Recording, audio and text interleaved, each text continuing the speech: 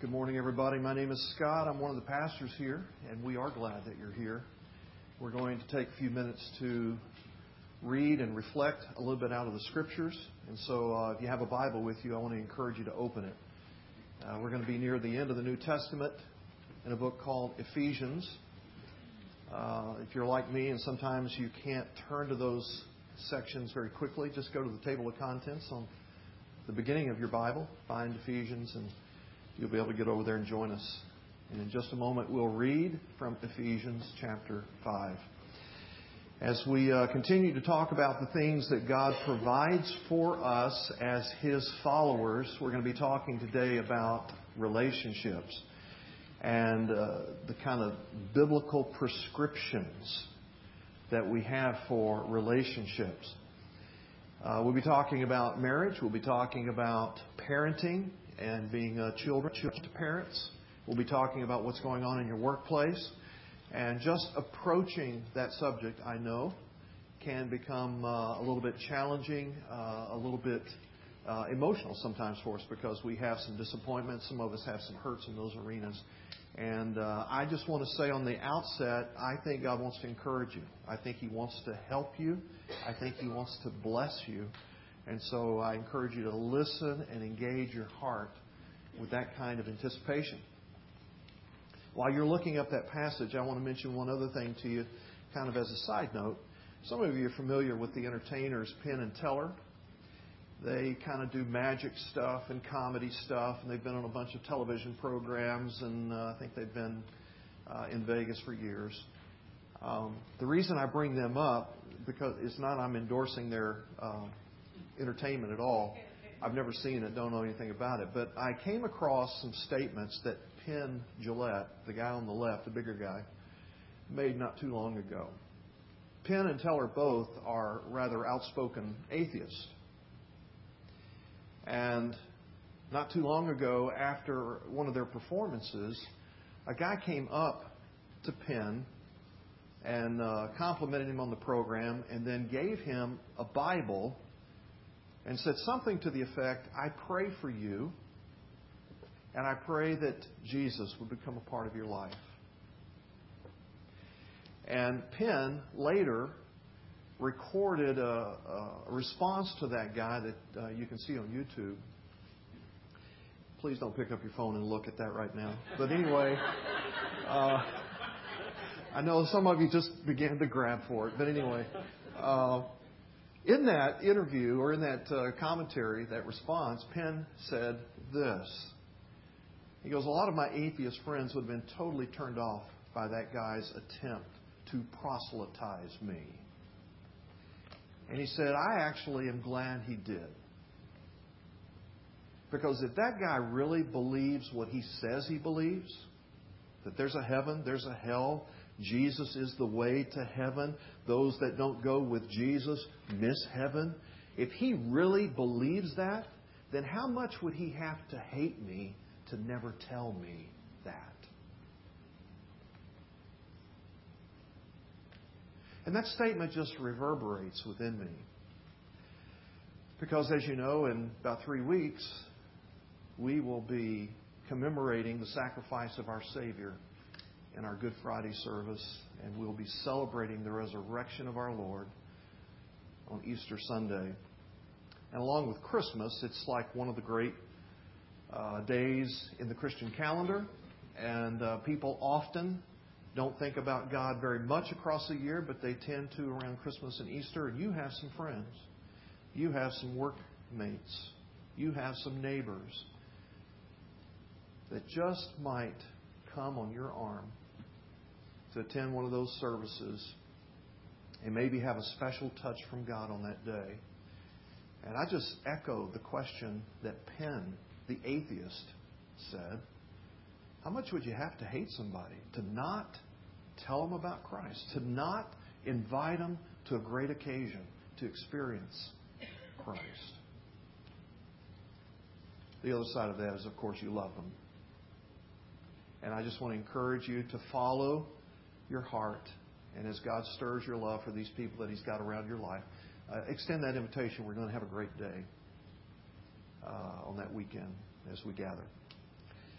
So as I said, we're going to be talking about a bunch of relational stuff here in the next few minutes. I want to pray for you as we get into that. So let's bow together. Lord, You ordained this meeting, this gathering.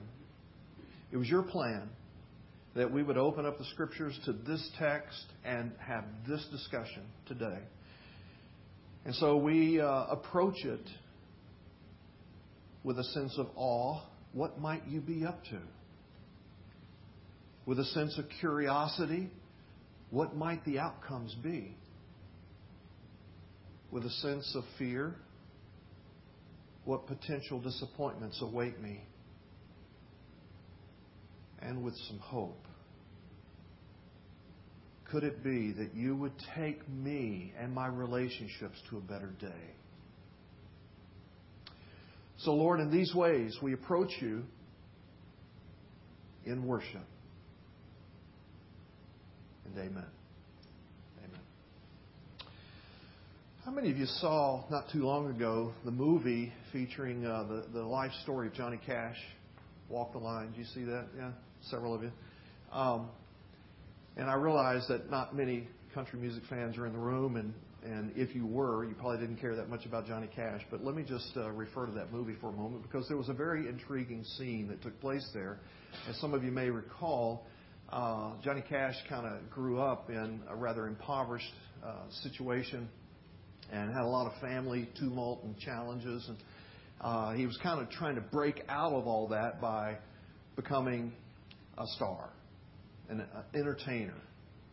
And so, like some others in his day, he made his way to Memphis, Tennessee, and to a little studio called Sun Records, same place where Elvis Presley was discovered. And Sam Phillips, at the time, was the head of that studio and the head of discovering talent there. And he wouldn't give Johnny Cash the time of day. You recall this scene in the movie? And so on one occasion, Johnny Cash, who could not get an audition with Sam Phillips, just showed up at the crack of dawn at Sun Records, sat on the step with his guitar, and just waited for the man to show up for work. And when Phillips showed up, he began pleading and begging, would he grant him a few minutes of an audition? So Sam Phillips finally relented and said, okay, I'll hear you. Come on in. So he comes in, he gets his guitar, and he begins to play. And he sings a song that's a gospel. And the words go something like this. There are some people who say we cannot tell whether we are saved or whether all is well. They say we can only hope and trust that it's so. But I was there when it happened. And I guess I ought to know. Yes, I know when Jesus saved me, the very moment He forgave me. He took away my heavy burdens. Lord, He gave me peace within. And on it goes. And as you may recall in the film, as he's singing this thing, Sam Phillips just stop. Okay? And Johnny Cash stops singing and playing. He's like, what's wrong? And he goes, it's awful. It's terrible. Johnny Cash says, what? Are you talking about how I play or how I sing? Sam Phillips says, yes. I don't like the way you play or sing. And he goes, well, what's wrong with my singing? And he said, I don't believe you.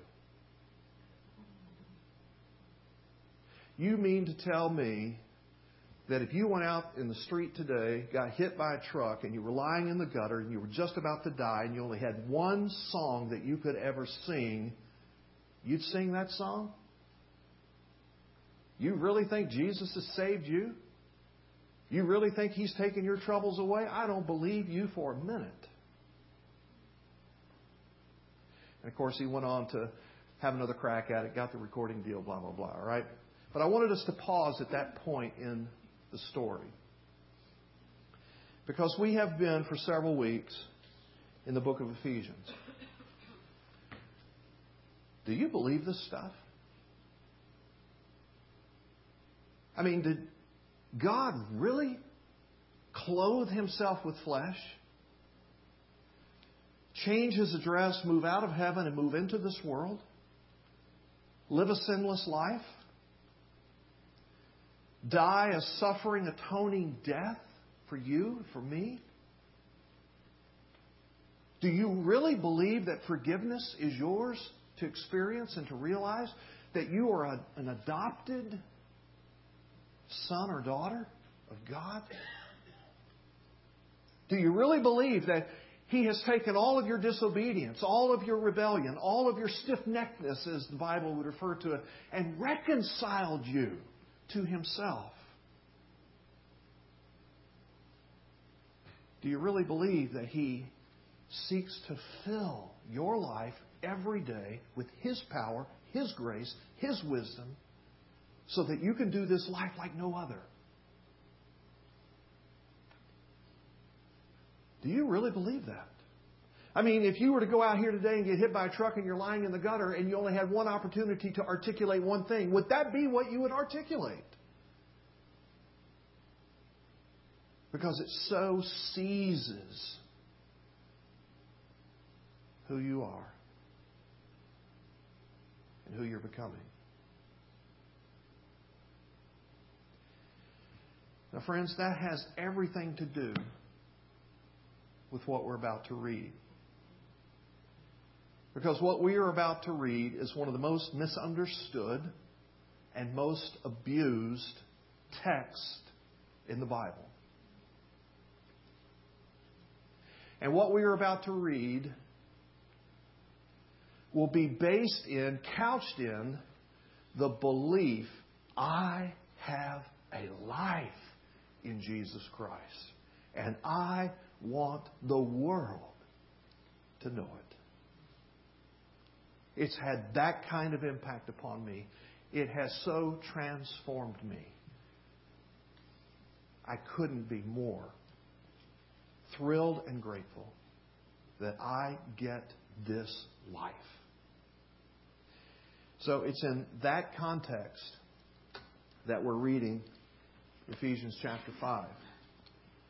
Now I have to kind of catch you up to where we're going to be jumping in right at verse 22.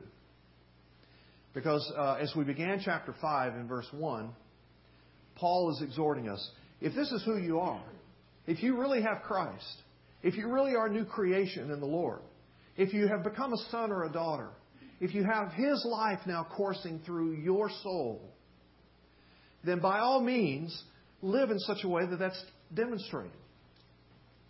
Imitate Him, he said in chapter 5, verse 1. This is what we talked about last week. And when you begin to imitate Christ, you become your most authentic self.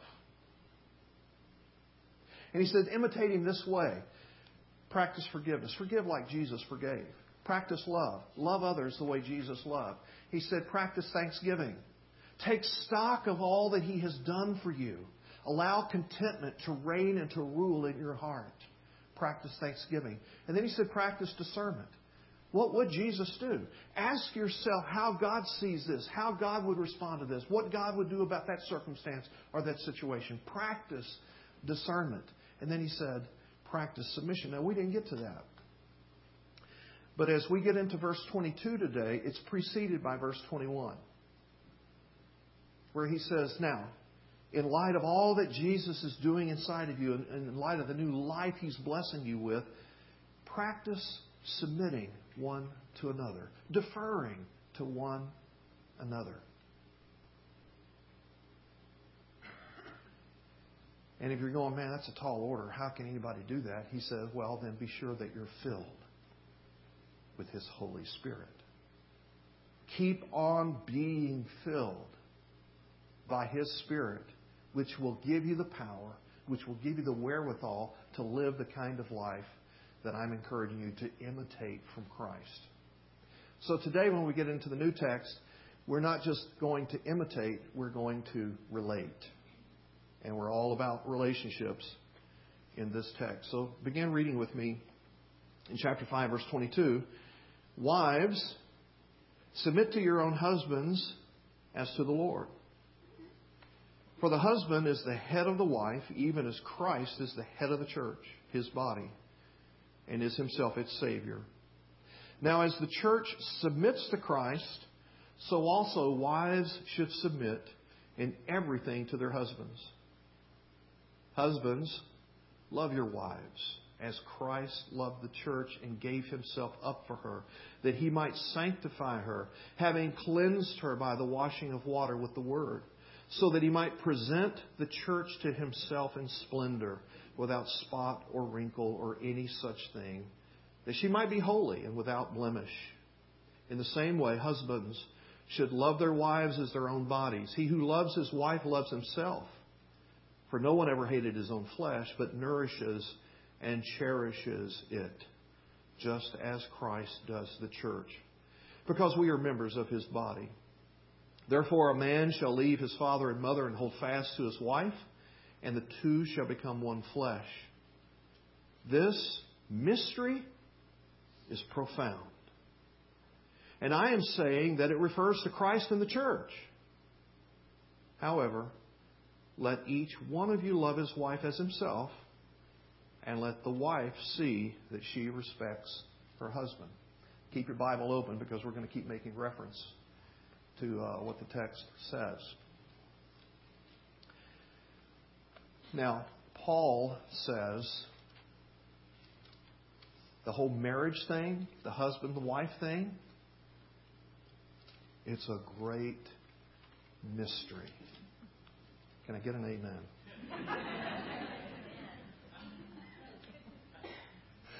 Only he means that in the most positive sense. It is a great mystery. And here's the mystery. We're just going to unfold it for you right off the front. God's idea behind marriage is that the world would be able to see how great and glorious He is. That's the idea behind marriage. You thought it was about you. We thought it was about us. We thought it was all about husbands and wives and how we mutually make one another so happy for the rest of our lives. And the Bible says, no, sorry, it's not about you. It's not about your happiness.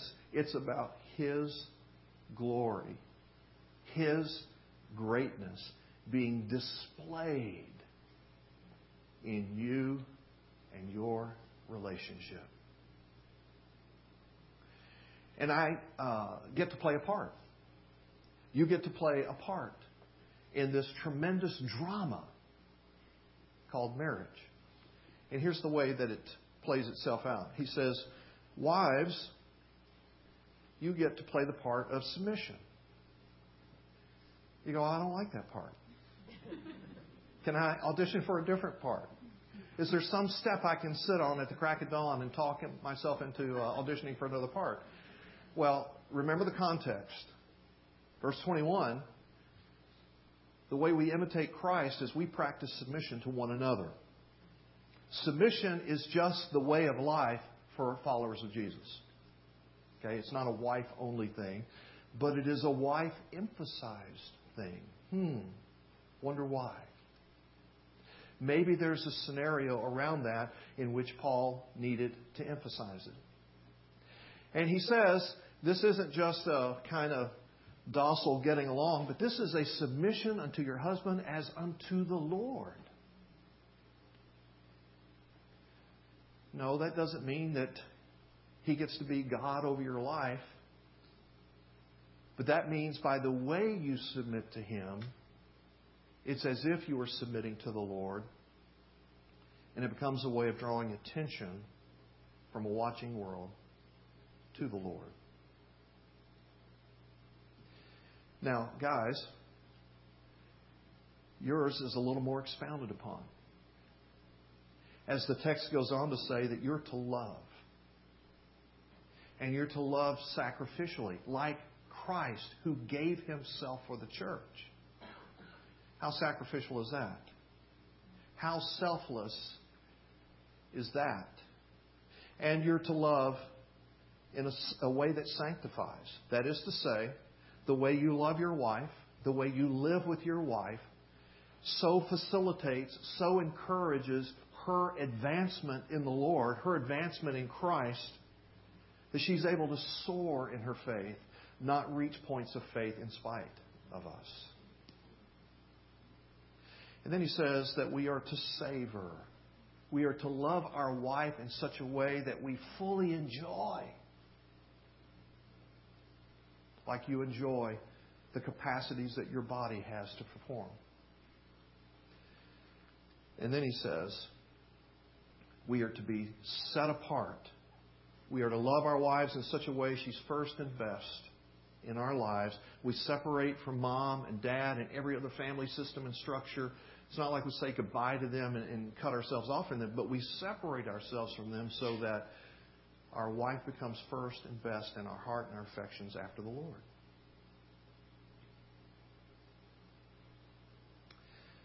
And then he wraps all that up in the very last verse. In case you didn't get it, he says, the men are to love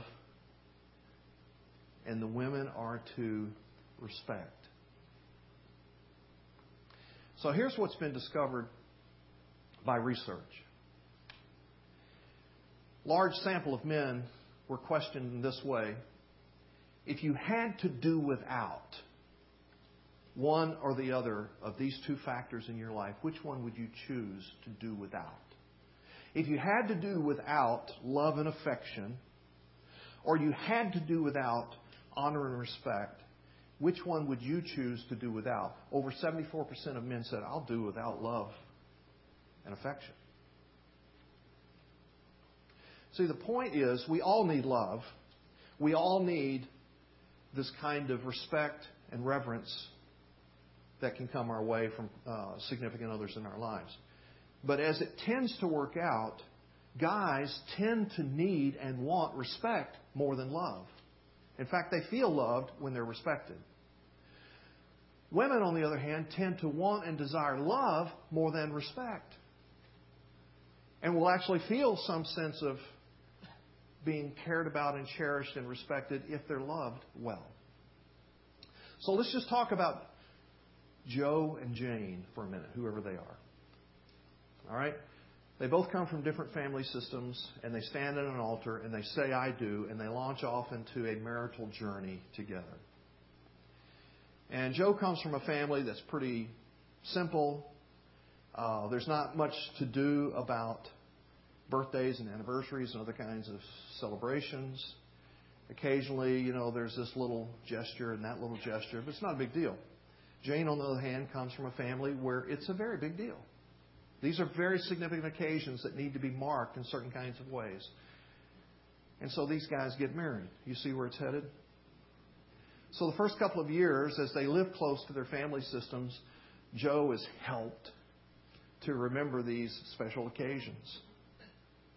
But Joe gets a promotion with his job, and his job brings about a geographic move. Now they live 3 states away from their family systems and their support systems. And it's been 3 or 4 years. And Joe is just really caught up in trying to make it in the workplace. Doesn't want to be a failure. And lo and behold, his anniversary comes up and he doesn't remember. I know this is fictional. It doesn't happen really, but he doesn't remember his anniversary. So he comes home from work. His wife comes home from work. They sit down at the table. They begin to have a little meal together. A few minutes go by. And finally, Jane cannot contain herself any longer. How could you forget our anniversary? Do you not love me? And you know how that goes in that moment, guys? I mean, simultaneously in a split second, you can feel like the stupidest man on the planet. You can feel this incredible sense of remorse and grief. And how in the world could I have forgotten this? I would never want to hurt her. I can't believe I just did this disappointment. But as she continues to express her disappointment, simultaneously all this is going on, and suddenly you become defensive. And wait a minute, I'm not that big of a loser. And you begin to make a case in your own mind, but I remember this and I remember that, and I've done this and I've done that. And you begin to prepare your legal case, because after all, the prosecution is at work. And the next thing you know, dinner has blown up. Okay? Fast forward. Another couple of years, another 4 or 5. And Joe, bless his heart, he's remembered this, but he forgot that. And then he forgot that, but he remembered this. And, they get to their 10th year And he's got this history of not batting 1,000, maybe not even batting 700 or 500. He's had a lot of strikeouts. And they get to that 10th anniversary, and he just hates anniversaries, birthdays, other special occasions. They're only opportunities for him to fail. And she just hates anniversaries and birthdays and other opportunities for recognition because it's just an opportunity for her to be disappointed. And so when these things begin to come around, she expresses her disappointment, and he feels disrespected. And so he begins to respond to what he perceives as disrespect, and he's less loving, less engaged, less available. She responds to that less amount of love with more disrespect. He responds to the greater amount of disrespect with less love. And as one psychologist has put it, they enter into this crazy cycle. And they can't break it. They can't get out. Finally, they go to some counseling. And they're able to articulate and to affirm to one another, yes, we do love each other. Yes, we do respect each other as very capable, talented, able people.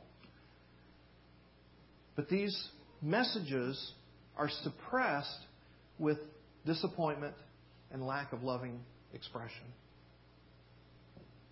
You ever been there? Maybe you know somebody there. And Paul's point in all of this is women, when you respect well your husband, defer, submit, he's able to love you well. Guys, when you love her well, she is better able to send honor and respect your way. And out of that, where a couple is loving and respecting one another well, God is glorified. And people look at that marriage and they go, what's the secret there? They have something going on that's not happening in my marriage. And they're able to point to the grace of God, the work of God, the power of God in their lives and in their relationship that draws another heart to God. Paul says this is what it's all about. Show what an awesome God He is by the way that you conduct yourself in this relationship. And you go, you know what? I would respect him, but he's not always respectable. Well, you know that God commands us that we love people, whether or not they are lovable. These are choices. We choose to respect. It's not a hypocritical thing. We're not putting out there flattery and false admiration and empty kinds of words. But we can conduct ourselves in gracious, non-critical, non-harsh, non-complaining, non-nagging kinds of ways, and thus show respect, whether or not he's totally being respectable. And similarly, whether somebody's cold and prickly, you want to recoil and withdraw, He gives us grace to love, to draw near, to touch, to embrace, to show that we care. Paul says, make it that way, because this is the way that we unfold the mysteries of God to other people. Now, as we continue to talk about this, we move from marriage to talking about parenting. Look with me in chapter 6, verse 1. Children, obey your parents in the Lord, for this is right. Honor your father and mother. This is the first commandment with a promise, that it may go well with you and that you may live long in the land. Fathers, do not provoke your children to anger, but bring them up in the discipline and in the instruction of the Lord. Real quickly, it's the same kind of deal. You get to glorify God. You get to point a watching world to God by the way you conduct yourself within your family system, the way parents treat their children, the way children respond to their parents. And he begins with the kids and he says, children, obey.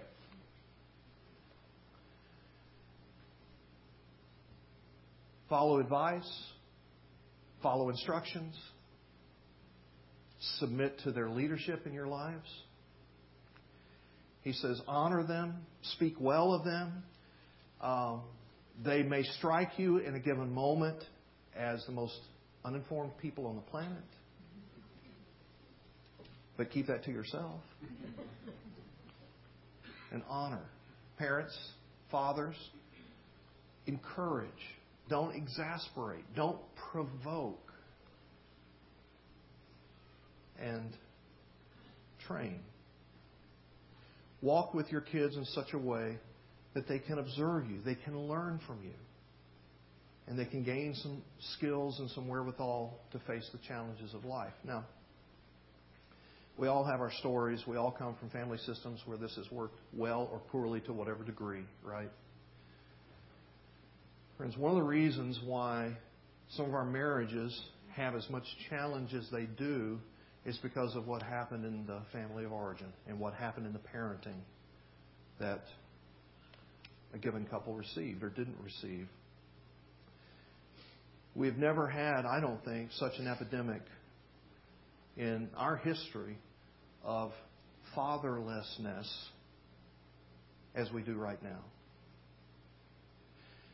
Whether the father is out of the home because of a separation or a divorce, or whether he's in the home and he's just absent emotionally and always at work or somewhere else, even though his body's in the house. The fact of the matter is, a lot of guys are growing up today and they don't know how to love somebody. They don't know how to be loved by somebody. They don't know how to treat other people because they haven't been gleaning these kinds of things from men, from dads.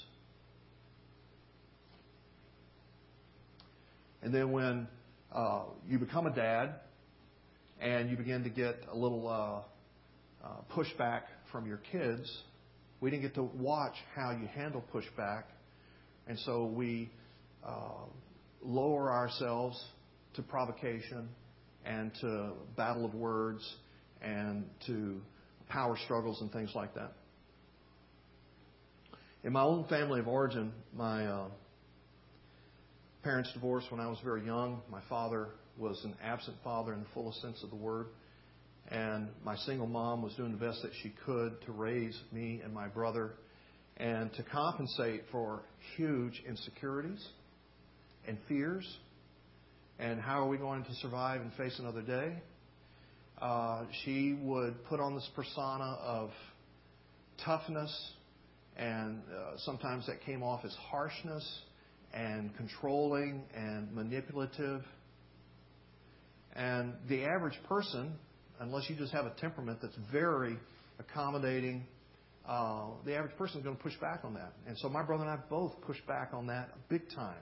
And we resisted being controlled and being manipulated. And so there was constant fighting and constant fussing, arguments and yelling, all kinds of ugly stuff in our very dysfunctional family. When I came to Christ as a sophomore in high school, within about a year or year and a half, God introduced me to Ephesians 6, 1 through 4. And through a study that I did with a bunch of other high school students, I began to understand the principles behind submission. What God is up to when I submit, what God is up to in my parents' lives when I submit. And I by no means felt like my mother was well-informed or wise or knew what she was doing. I by no means had confidence in her parenting. We were very adversarial. But I began to believe the Word of God. And I began to be convicted that as long as I was under her roof, I needed to honor and obey and submit and show her the power of Christ in my life by my being that kind of son. It totally transformed the way I responded to my mother and then to my stepfather, whom she had married. So I get into college, and my mother and my stepfather are not believers. They don't share my faith in Christ. And they are watching me like a hawk since I have come to Christ.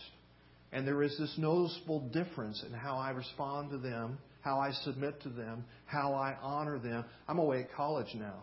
I get to do whatever I want to do.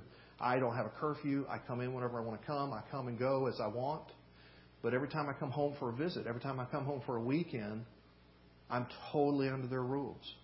I'm submitting to everything they're asking. I'm trying to honor them in every way God allows me and shows me how to honor them. Friends, that transformation in my life led them to Christ. And my parents, who are getting on up there now and have ill health, will someday be in heaven because of what was going on in our family system with honor and obeying.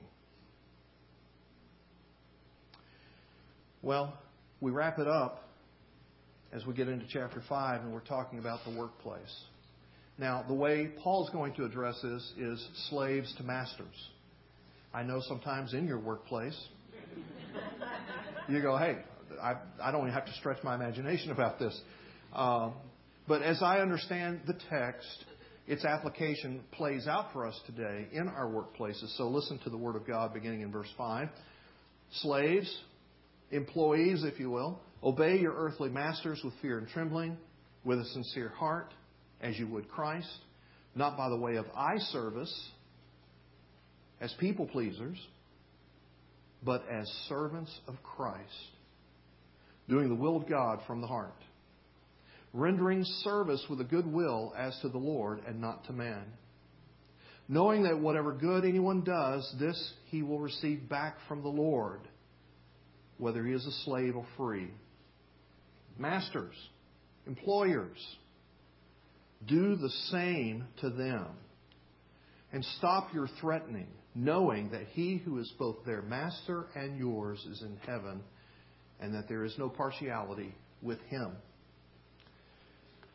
Now, notice what he says to employees. Obey. Submit. We're still in this big context of how believers learn to live submitting kinds of lives. And we're never immediately and actually submitting to the person that's present. We're always ultimately submitting unto the Lord. Always ultimately seeing that God's up to something in this relationship, and as I submit, something of Him comes through me to others. So obey and submit, follow instructions, carry out your orders, and do that not just in a people-pleasing way, not just in a way that can be observed. Okay, was able to check that off. I met that standard, met that quota, or whatever. But do it as unto the Lord. How much heart would you put into it? How much of yourself would you give to it if it was a way to worship God, if it was a way to honor God by the way that you did that work? Render service, not just eye-pleasing, but wholeheartedly. And in all of that, trust God. Have a sense of confidence. He's up to something. Something to His glory, something that expands His kingdom, something that blesses other people will come out of my service being rendered in that kind of way. And then, employers, he says, do the same thing. What thing? Trust God. Now, you guys that are employers, you've got certain bottom lines you've got to meet. You've got to have production out of your employees in a certain kind of way. That's pressure, right? And if they're not producing the way that you need them to produce, there's a lot of suffering that happens across the corporation or shareholders or whoever else there's accountability to. And so it kind of lends itself to a supervising, managing, CEO, whatever you might be, person, to trying to intimidate, trying to threaten, throw your weight around. You're going to get that production out of them if you have to scare it out of them. And Paul says, don't do it that way. Trust that God will be at work and bring leadership to the workplace. Not manipulations, not intimidations, not strong-arming, but leadership that causes people to want to follow. which means that you've got to be invested in them. You've got to be caring about them and not just bottom lines. Now, we have been blessed to have several of you through the years do these kinds of things well. And I've asked Randy Hudson to come and talk with us for just a minute. Randy, as some of you know, is one of the elders here in our church. He has been an officer in some of the larger corporations in the Redmond area. And more recently, he's in Seattle now, and he leads one of the leading nonprofits in the Seattle area. So, Randy, we've talked about these kinds of things before. I just continue to marvel as I talk to our friends in the room and around town about what goes on in some of our companies, leading companies in the world, and some of the leadership mess that goes on in these places. And it causes you to scratch your head and go, how do they have the productivity they have when they are such poor leaders in so many cases? You've been in some of those scenarios. How does this text apply to what's been your experience with not so excellent leadership? Did I say that okay? Yeah. Well, first, let me say that over my 30-some-odd year career, I've probably had 30 bosses, and most of them have been good. So, praise God for that. But I've had a couple that were, in my opinion, pretty bad. I had one, a few jobs, a few years ago, who was brilliant.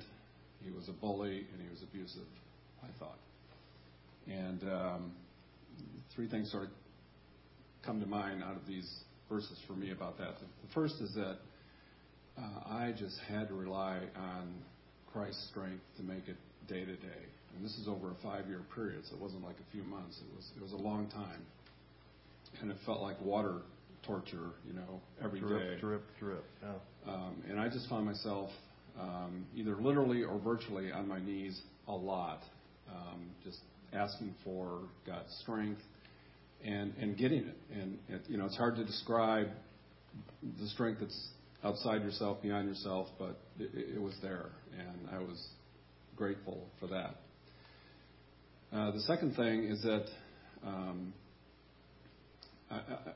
almost always there's a lesson in these matters, in these situations. And so for me, it was a lesson about commitment. And it was a very clear lesson that he wanted me to learn to be better at being committed to a difficult, challenging situation as opposed to walking away from it, which was sort of my MO up until that time. So I knew he was working with me about that, and I was determined with his strength to keep on and continue to respect my boss, even though I didn't particularly care for him. Third thing is that I learned a lot about how to view myself, understand myself, about who I was in Christ, as opposed to trying to find my value, my worth in who others thought I was. I'd spent a good share of my time during those years completely dismissing this boss's dim view of me. And at one point I realized, wow, maybe I should also be dismissing or discounting other people's favorable view of me, which honestly for the most part was my mother and my dog. Yeah. Pretty much. Okay. But you take what you can. So I just began to realize that who I was in Christ was important, where your heart and your intentions matter a lot more than your performance. Well, now you're on the other end, and you're a CEO. You've got a number of people that respond to you. So in light of the text we've been talking about today, how's that impacting you in the time that you're wearing this other hat? If you think about what we know about Christ, his nature, his character, the commands that he gives us in the Bible, the parables that he tells, and then imagine him as a CEO, I think he would set clear goals. They would be at a high standard. He'd hold us accountable. He would give us room or freedom to execute on that and either do it successfully or flounder. And if we did flounder, he'd be understanding and compassionate, but remember that he's holding us accountable. So he'd pick us up, turn it into a learning experience and get us back on the right track to have another go at it. And he'd be working alongside us, instead of sort of decreeing this from on high, and he'd be with us on a daily basis if we're seeking him and finding him. And so I try to do that in the workplace, and I try to do it consistently so that it's not, he was never inconsistent. He was sometimes unpredictable, but it was unpredictable in a good way because he was taking us in a new direction. And I think you expect that from a senior manager to go in a different direction, new direction.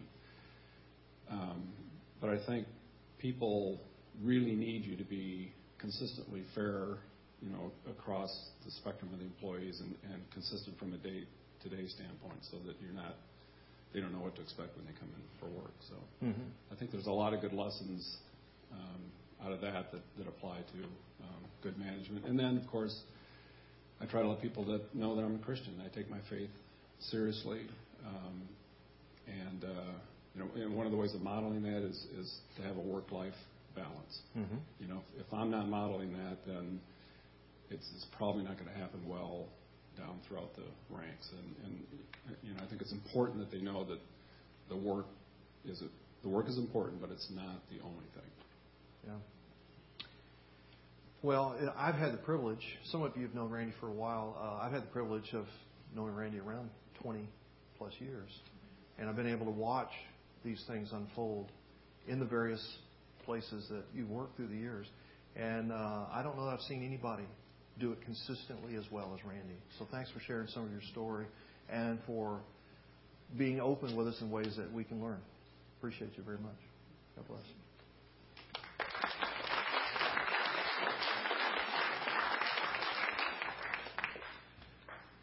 And he's available anytime you want to consult on how to navigate those situations. Just thought I'd volunteer you there. So here we are. What are you going to do with what we've been talking about? Friends, I have to end with where we began, and that is this. The kind of life we're talking about is not something that we can flex our muscles and grit our teeth and muster up. This is a divine encounter where God comes upon us and saves us, forgives us, transforms us, makes us new people, and out of that, we have these kinds of experiences in our workplace, in our parenting and family life, in our marriage, and in all of our other relationships that we were talking about last week. Have you settled that issue for your own self, for your own heart?